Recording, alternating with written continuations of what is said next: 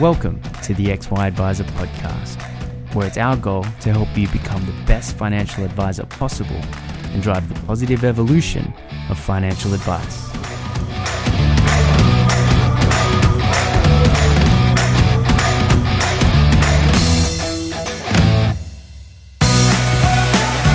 Hub24 is an ASX-listed company with over $15 billion funds under management and one of the fastest growing platforms in the market. Neither a bank nor part of a bank, Hub24 focuses entirely on connecting advisors to a broad range of investment solutions for their clients. Discover why other advisors think Hub24 are the best in the market and access the benefits of choice and efficiency for you and your clients with their market-leading managed portfolio solution. To find out more, visit hub24.com.au. G'day. How's it going? What do you know? Striker like Clayton here. Here I am with Patrick Flynn. Now, Patrick and I, we've only ever caught up via a third-party application called LinkedIn. And obviously, if you've paid any attention to financial planning, as this audience typically does, you may have already seen what Patrick's been doing out there in the market. Recently did a podcast with a good mate of mine, Fraser Jack. Our podcast, the Jack Daniel podcast, shall be out pretty shortly. It's a nice little plug there. But, mate, it's great to always talk to people who are into innovation and financial advice and who are steeped in being involved in financial advice without actually currently being an advisor. But if I'm right, you used to be an advisor, correct? Yeah, that's right. I was an absolutely mediocre advisor.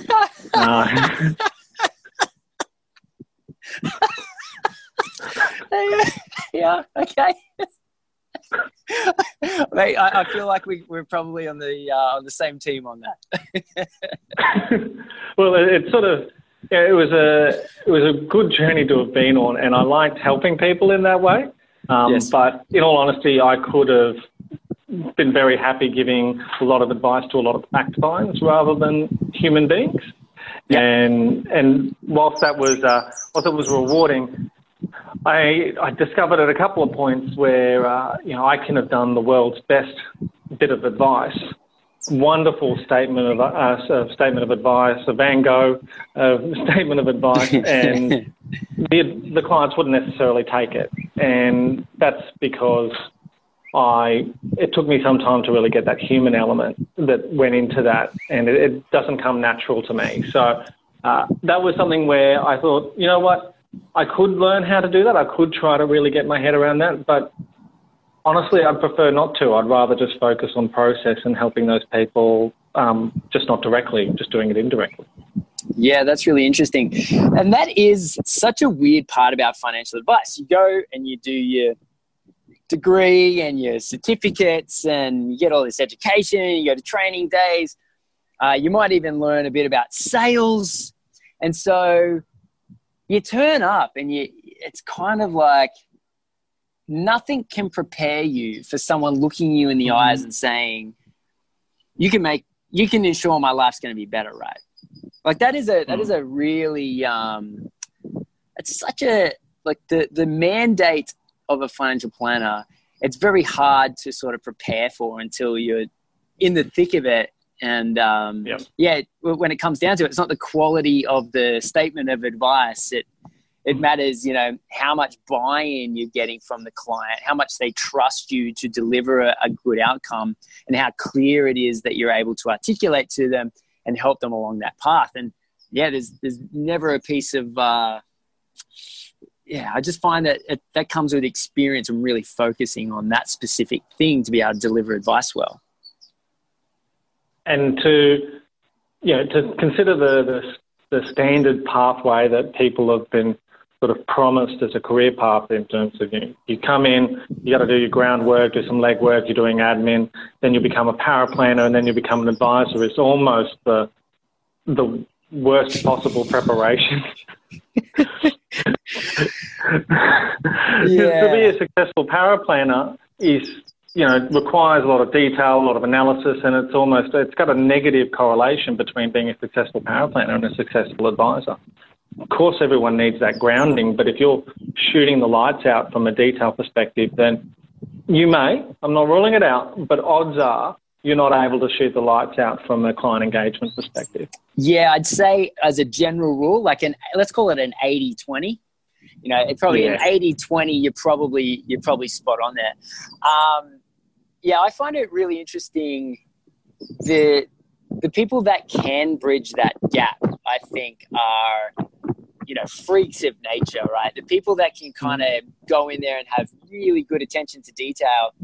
And then if they can take that attention to detail and put it towards a skill set that allows them to engage with someone on a deeper level and get their buy-in, then yeah, I mean, they ended up being a fantastic advisor. So you felt like you were more the attention to detail and process driven, and then so you got out of being an advisor, I should say, and then you went to innovation at Aon. Is that what happened? No. Definitely a good few steps in between. So when I was in practice, around about the time I'd really started to figure that out, we were growing really, really quickly. So we were, over my journey there, we were at 1 advisor, 2 staff, and by the time I'd really pulled that back, we were at 6 advisors, including myself. And so I kept a panel of about 50 clients that were really right in my wheelhouse. The engineers and the teachers in the client base, they were really at home with me. But you know, the normal people needed to get help from someone else.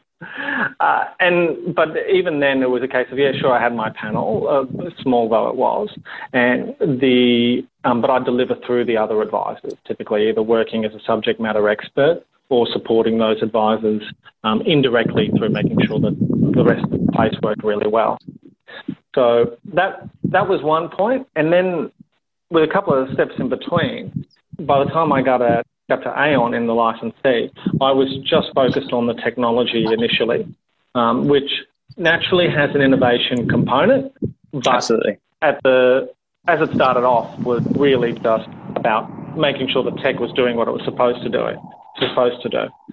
And then over time, that grew out into needing to expand. I'd sort of identify that I'd done a lot of what I could do with the tech without changing the process that surrounded the tech.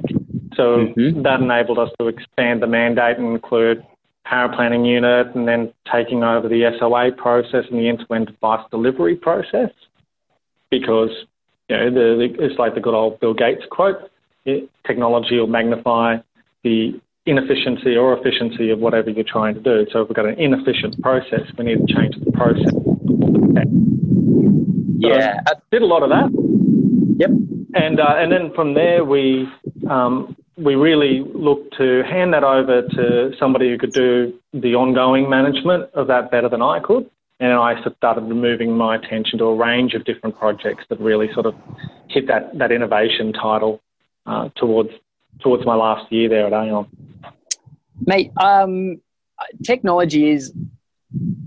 So I've actually just finished up, but I did 12 months of consulting with Advisor Ratings, helping them sort of develop a product that was, and it's soon to be launched, pretty cool. So advisors can go on and rate products and services and then compare those ratings against each other, which is really cool. Yep.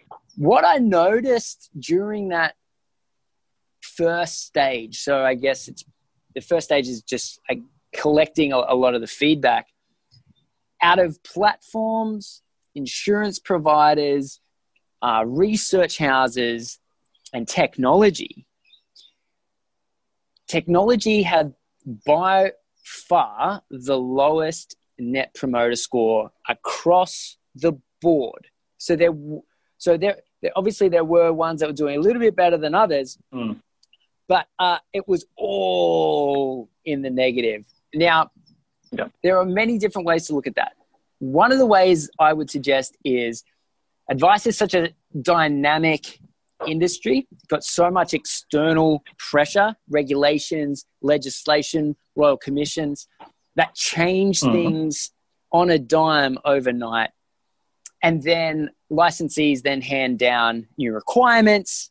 If you're with a big licensee or if you're in a smaller one, you know, you've got an outsourced sort of solution there. But ultimately, that tech can never keep up delivering such a dynamic environment, because tech's pretty static. It's got a long development cycle. You know, I mean, some of the best teams in the world can do it lean methodology, but let's face it, most aren't doing that. So would you say that there's any other contributing reasons as to why advisors pretty much unanimously hate advice technology? I definitely think so. The key one, I would say, is just where your expectations are set. So when it comes to a fund manager or an insurer, it's not like we go around our daily business and engage stellar fund managers and insurers and then come back and go, oh, this advice-focused one is lousy. You know, we're engaging Microsoft day-to-day, we're engaging Google, now we're engaging a world of apps, and those expectations are being set by our last technology experience. That's coming out of Silicon Valley. That's coming out at the millions of users scale, not the tens of thousands of users scale like we have here. And they're solving simpler problems, like how to catch a ride share, or, you know, how to do some word processing, things that are universal and simpler, whereas our advice tech is faced with the impossible challenge of trying to keep up with Silicon Valley-led expectations when they've only got a user base in the tens of thousands, and it's much more complex for those reasons like you stated. Yeah, that's a really good point. And before we move on to sort of the innovation stuff and Aon, I'm interested, what would you suggest as a singular most important takeaway for advisors to focus on when it comes to technology? I'm not going to do one. I'm going to cheat. I'm going to do two. Okay.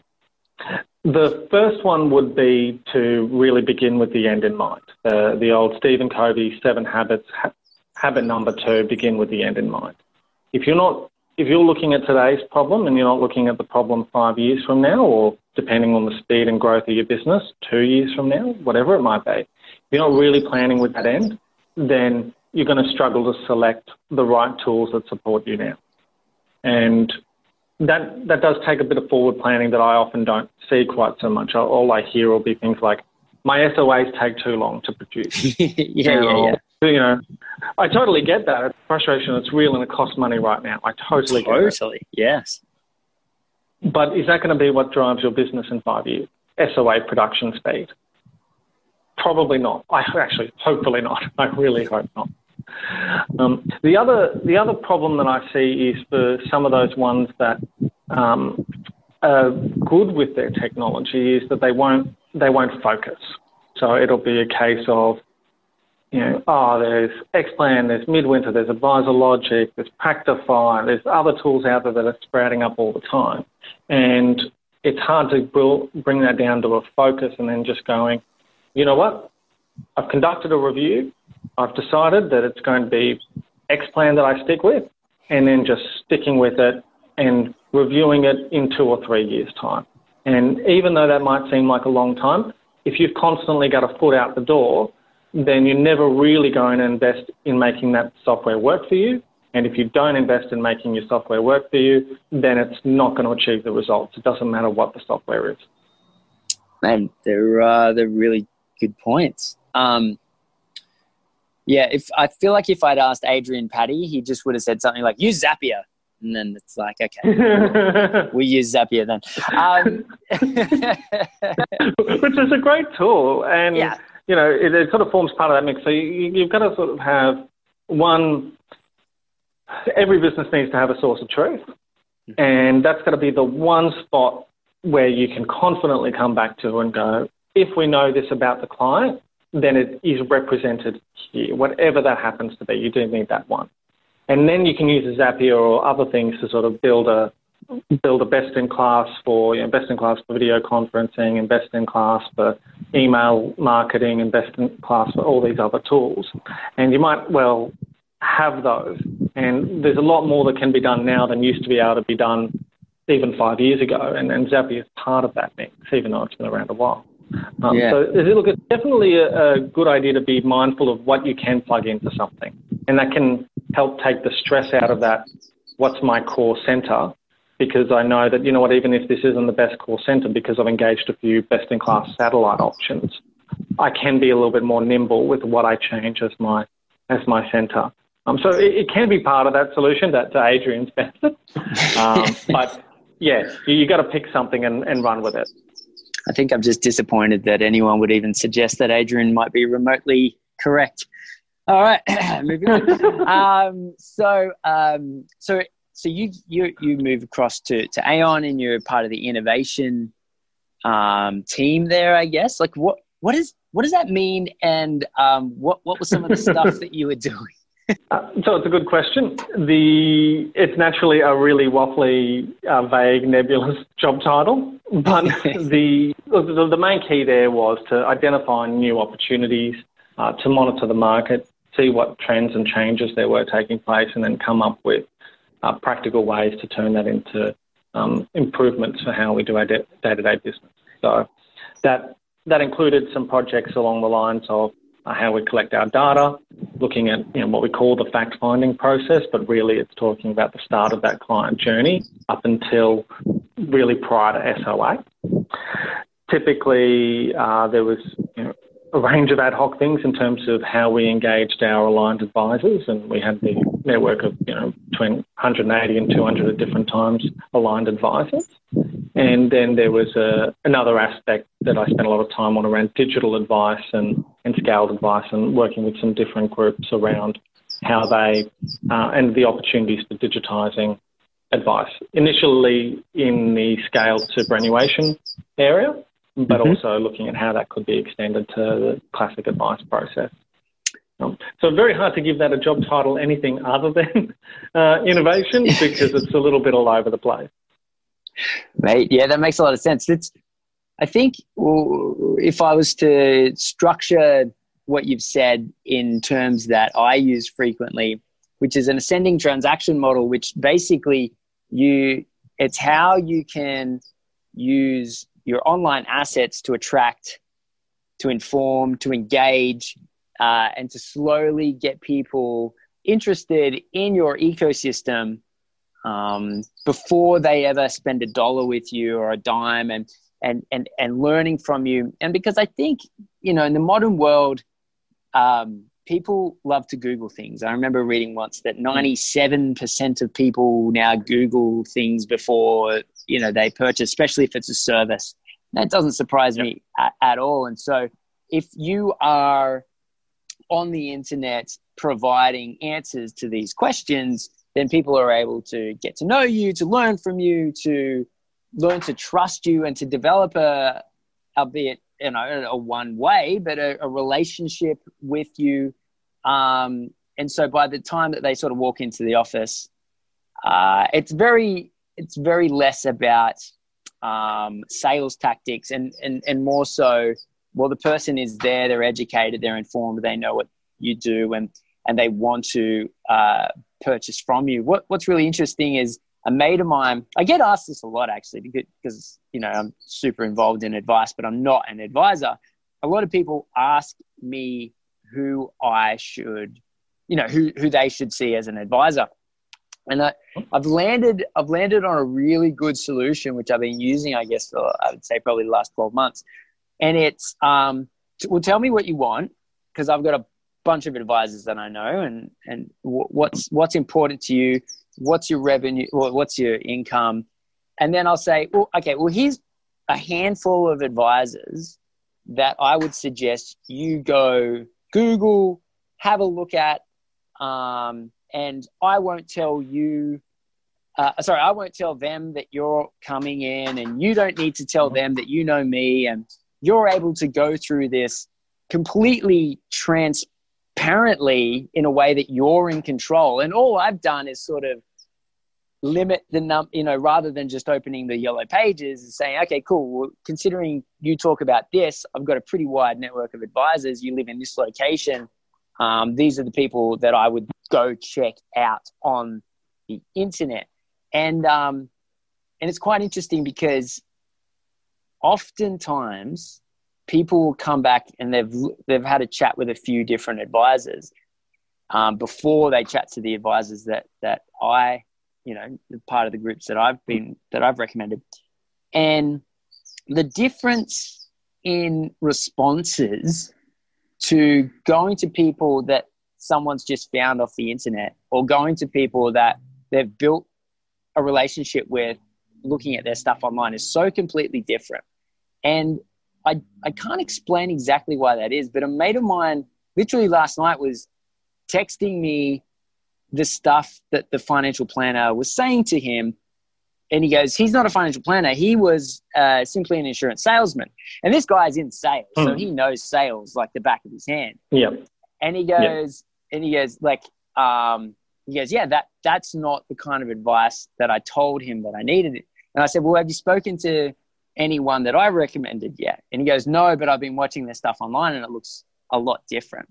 And there's just something about putting in the time and effort to build out how to attract and how to get people engaged in what it is that you do in a way that your sales skills necessary only have to be really small or to tip them over the line, because sales skills really is just there to fill a gap in what your marketing process should be. So if you have a really good marketing process, then your sales skills only needs to be so small because they've already made their whole decision without you in the room.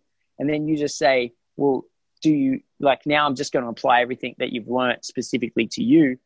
And if people are able to if advisors are able to do that well, I've just seen so many businesses do really well using that strategy. But to your point about data capture and things like that, that all becomes a huge part of it, right? So you need to you need to have sort of like systems and processes set up so that when people come into your ecosystem, that you're capturing them at different points, that it's feeding into a CRM, and then you're able to sort of put out the marketing to them. And it definitely blows my mind that there's people operating that aren't doing that at the moment. It's an interesting thing, and one of the aspects of that I try to work with in some of the consulting work that I do is really trying to build the problem that I often find myself trying to solve is what I call the trust canyon.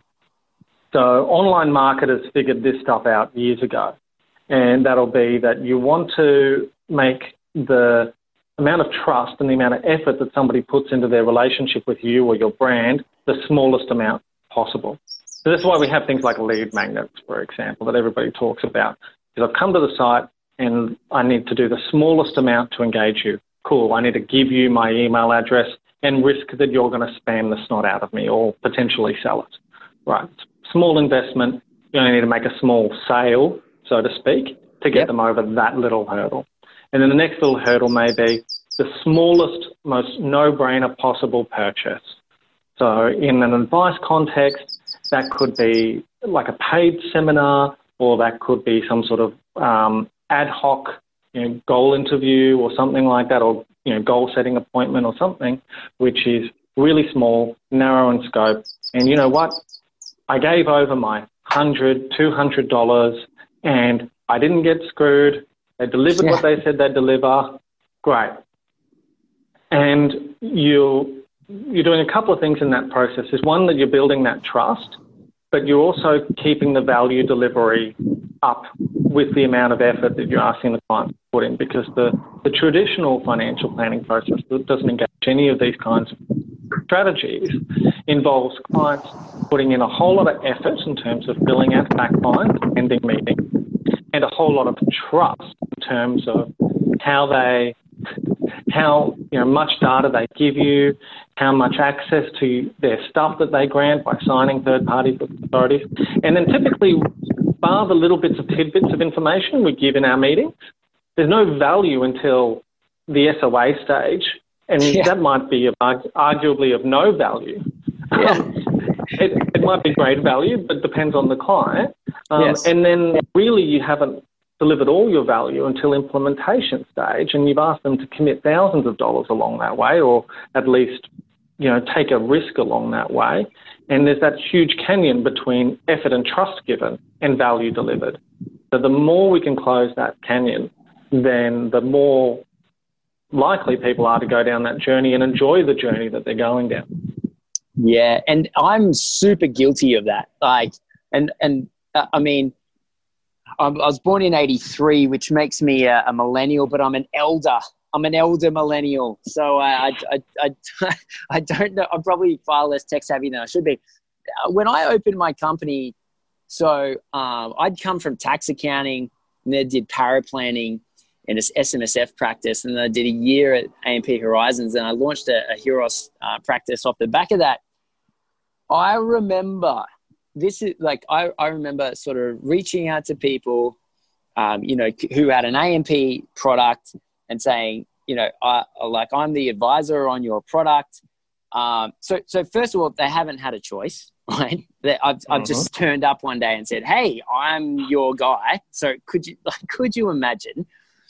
And then I said, "Look, because I know so much of your information already," not a great thing to say, "because I know so much of your information already, just bring your tax file number in, because then if we combine those two bits of data, then while we're in the meeting, we can just call all your products and services to find out everything that you've got." Mate, like, I can't express how bad I was at this. And I'm a millennial, right? So like, yep. When I talk about this sort of stuff, and I rattle it off now, right? And because I've got the framework in my head, and it's because I've spent a hell of a lot of time thinking about it, and sort of, over the 4 years that I had my business, I got a lot better at it. And I paid a sort of a decent chunk of money to get trained on how to do that. Yep. But it's not insanely difficult. There's definitely that as well. Like, I remember the first time I saw a landing page that I delivered, and I was like, "Oh my God." And then I remember the first email that dropped in, and I was like, "Oh my God." And like, a lot of this stuff, you can just be super simple. Like, you don't have to figure out these 20, 30 step journeys. Like, literally, it could be as simple as this: get lead pages, which is $1,000 a year, build a very simple landing page, put a form on there. I mean, this is all coded in. So all you need to, like, it's all done for you. And then do a small little ebook or whatever, put it on the landing page, and then just send it out to your LinkedIn connections, or whatever. Like, it doesn't have to be the most difficult thing in the world, but even just getting one person to drop in, you're like, "Oh wow, like that's interesting." Yeah, it's an interesting problem, because there's, like, granted, you've got all of that, and all of that's true, but at the end of the day, where most advisors are getting their business from is still, even the younger advisors, is still from word of mouth, because it's a relationship-based business. It's something that isn't readily understandable to most people unless you've already had an advisor. Understanding what advice is about is a challenge. And we see that in some of the research that you see coming out about, how much advisors who have clients who had parents that had an advisor tend to trust an advisor more readily than people whose parents did not have an advisor. And it's because they've got, in large part, a clue around what an advisor actually does. So we can have all of these sort of landing pages and stuff, and they're definitely part of that mix. They're definitely part of that journey of engaging a client with little baby steps before you just go, "Hey, my SOA fee is $1,500 and my implementation fee is $2,000. You've got to have something along that journey. But the reason why I put that focus onto making sure we collect our data in a better way, and it's because it's a common problem where even when we've got that relationship, it's just such a slog. And there's so much data that we need, and the amount of data that we need to collect is only going up, and the amount of confidence that we have to proceed with our advice is only going up. So the more seamless we can make that, and the more value we can deliver along the way to that journey, so that every time they give us a bit of data, they get something back, the better off the clients will be, and the more they'll engage advice. And that's one of the things that I was really trying to solve, and continue to try and solve with individual practices. Yeah. What would be, now you've already given us 2 tips. Do you have it? What would you say is one of the best ways to inform, engage, attract, get the attention of, like, what's a really good first baby step? Another good question. Okay, for a lot of advisors, it's honestly just getting a good website up. In so many cases, I see the average firm has either got trash on there or they've got something that they built themselves. It's quite simple, but also quite limiting. So I really, really do see this all the time where I see it as the equivalent of you go into a restaurant and you go to the toilet and it's disgusting as hell. And you have the natural conclusion, well, if this is what the bathroom looks like, then the kitchen's probably not that much better. And if I'm a client in 2019, if I go to a website and the website's not slick, and when I say slick, I mean to say it's not well structured, it's not well designed, doesn't look like you're a successful firm, then I start to wonder, well, if they can't really manage their online presence, can they manage my retirement savings? And the answer may well be no. Yeah. Interestingly, the answer may well be yes as well, but you're sending the wrong message. You know what I mean? Like, that's the crazy thing, because there probably is so many advisors out there with shitty websites, but they're probably good advisors, but they're not sending the message that they're good advisors. And that's a weird sort of, like, and I do sort of get it. Like, there's certainly a bit of, I guess, pride where you're like, my work should speak for myself, or like for itself, I should say. And my reputation precedes me, and how my clients feel about me is far more important. Yeah. And like, I get all of that, like really well. And I can sympathize with that. It's just unfortunate that that's not how the majority of people are going to, they're not going to agree with that sentiment. They are going to walk in. It's like looking at a dirty toilet, and it's like grabbing the hand of your partner and saying, actually, we're going home. We're not eating here. Yeah. And actually, I was talking with an advisor the other day, and from what I gather, it sounds like he does incredibly good work. But it's like the Bondi hipster coffee shop that no one's meant to know about, and that's why it's so cool and so good, because no one knows about it. It's like, well, if no one knows about it, you might be the best advisor anywhere, but if you're underground, that doesn't really work in our context. And mate, we spoke about it very briefly, and I know we just wanted to touch on it very briefly, but you mentioned that there's a project that you've just recently concluded after working on for a while, some cards. What's all that about? Yeah, so I've got a couple of projects that I've been sort of wrapping up, or doing, not wrapping up, it's not the right word, everything's been continuously improved, but recently launched. So one of those is, these life goal cards. So that's one thing where, as a process guy and somebody who learned everything he did know about being an advisor through observation and through development of process, was that there was a gap where I know that there are lots of advisors that are not having great conversations with their clients around goals in particular. I'd see that at the other end of what I'd be doing, when I'd see what power planners are getting delivered, when I see the sorts of stuff that compliance and other teams would pick up. A lot of that would be fundamentally based on bad goal conversation.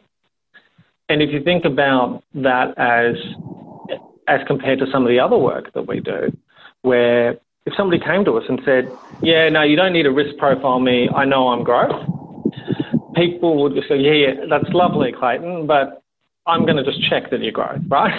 Yeah. But somebody comes in, they're not expecting to talk about their goals and dreams. They're in deep right brain mode. They're thinking, I got to tell him about my super. He might want to ask me about insurance. I hope he doesn't. All that sort of stuff. And then you go, hey, by the way, tell me, what are your dreams?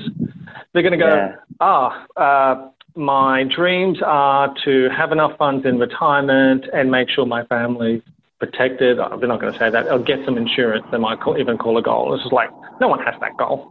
Yeah. So there was a behavioural approach aspect that was really lousy in there, and I thought that there could be a process fix there that could facilitate really good conversation. Not replace them. They're not a set and forget sort of thing, but just a tool of trade that an advisor could use to have really good conversations. So they're fairly simple. They're a bunch of flashcards that an advisor can use. We've got some other supporting stuff around scripts and tools and documentation that helps them to have a good conversation with clients and do the stuff that I struggled to do as an advisor because I didn't have killer goal conversations with clients. In part because my average client was in their 50s and I looked about 12, which made it harder. But anything that you can equip someone with to sort of go, you know what, this is normal to talk about goals here. It's not a weird thing. It's weird to talk about goals in any other context. But we've got a process. We've got a tool like a calculator, like a modelling tool. These sorts of things are tools of trade that normalise this sort of stuff. Just as when you go to a doctor, they pull out the stethoscope. It's totally normal that they whack that on your chest and whack that on your back. It's very similar.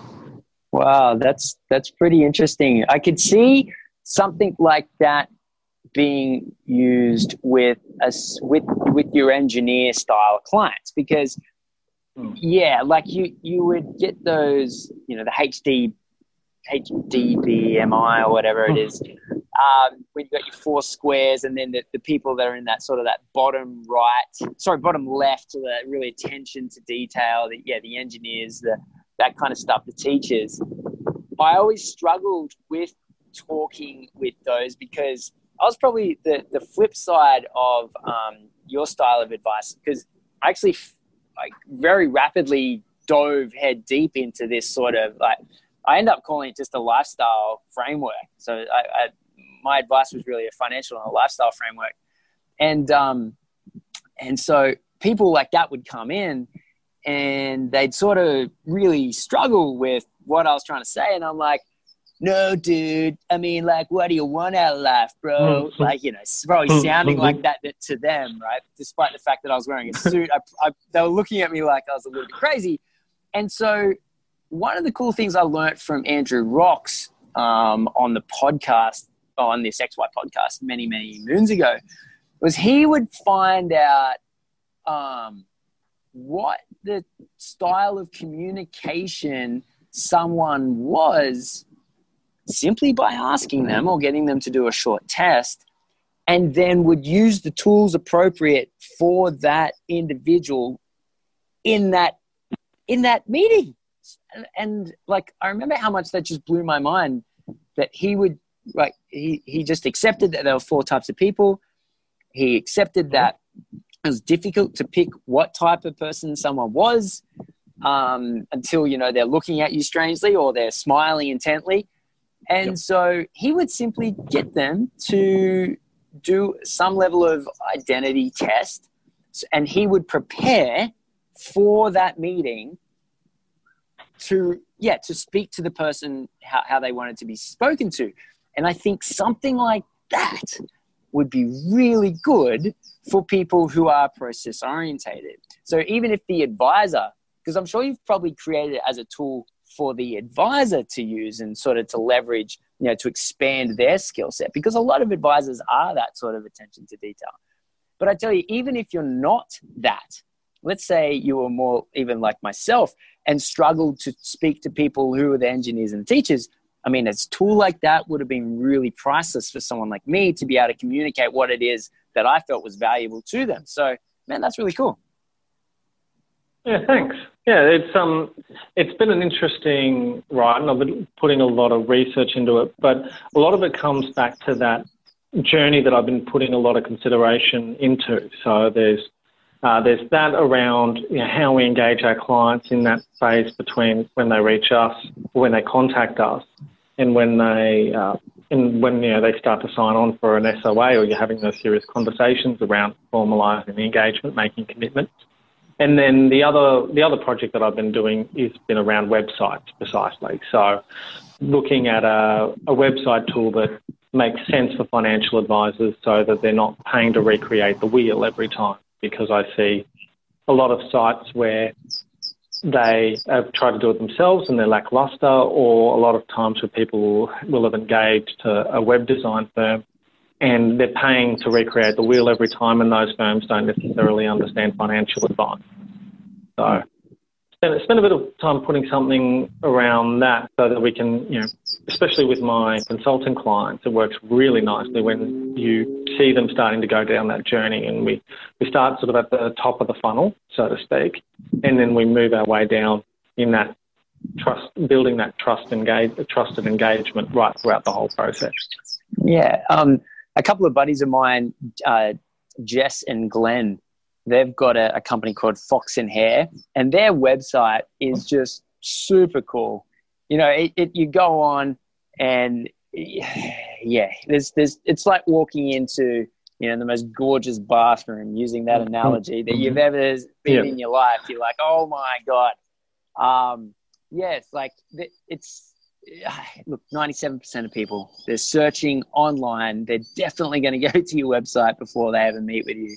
Word of mouth is priceless, but 100% it's just on your Sunday best, right? Like I think it goes without saying that, that's pretty much a standard. So that's all really cool.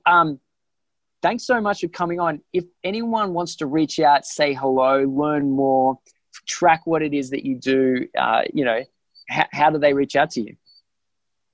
patrickflynn.info is the best place to go. So I've got a little button down there where I say, if you'd like to have a chat, see a little bit more about what I'm doing, or see what I might be able to do for you, then there's a little button down there. You book a virtual coffee and we'll start with a catch-up the best way.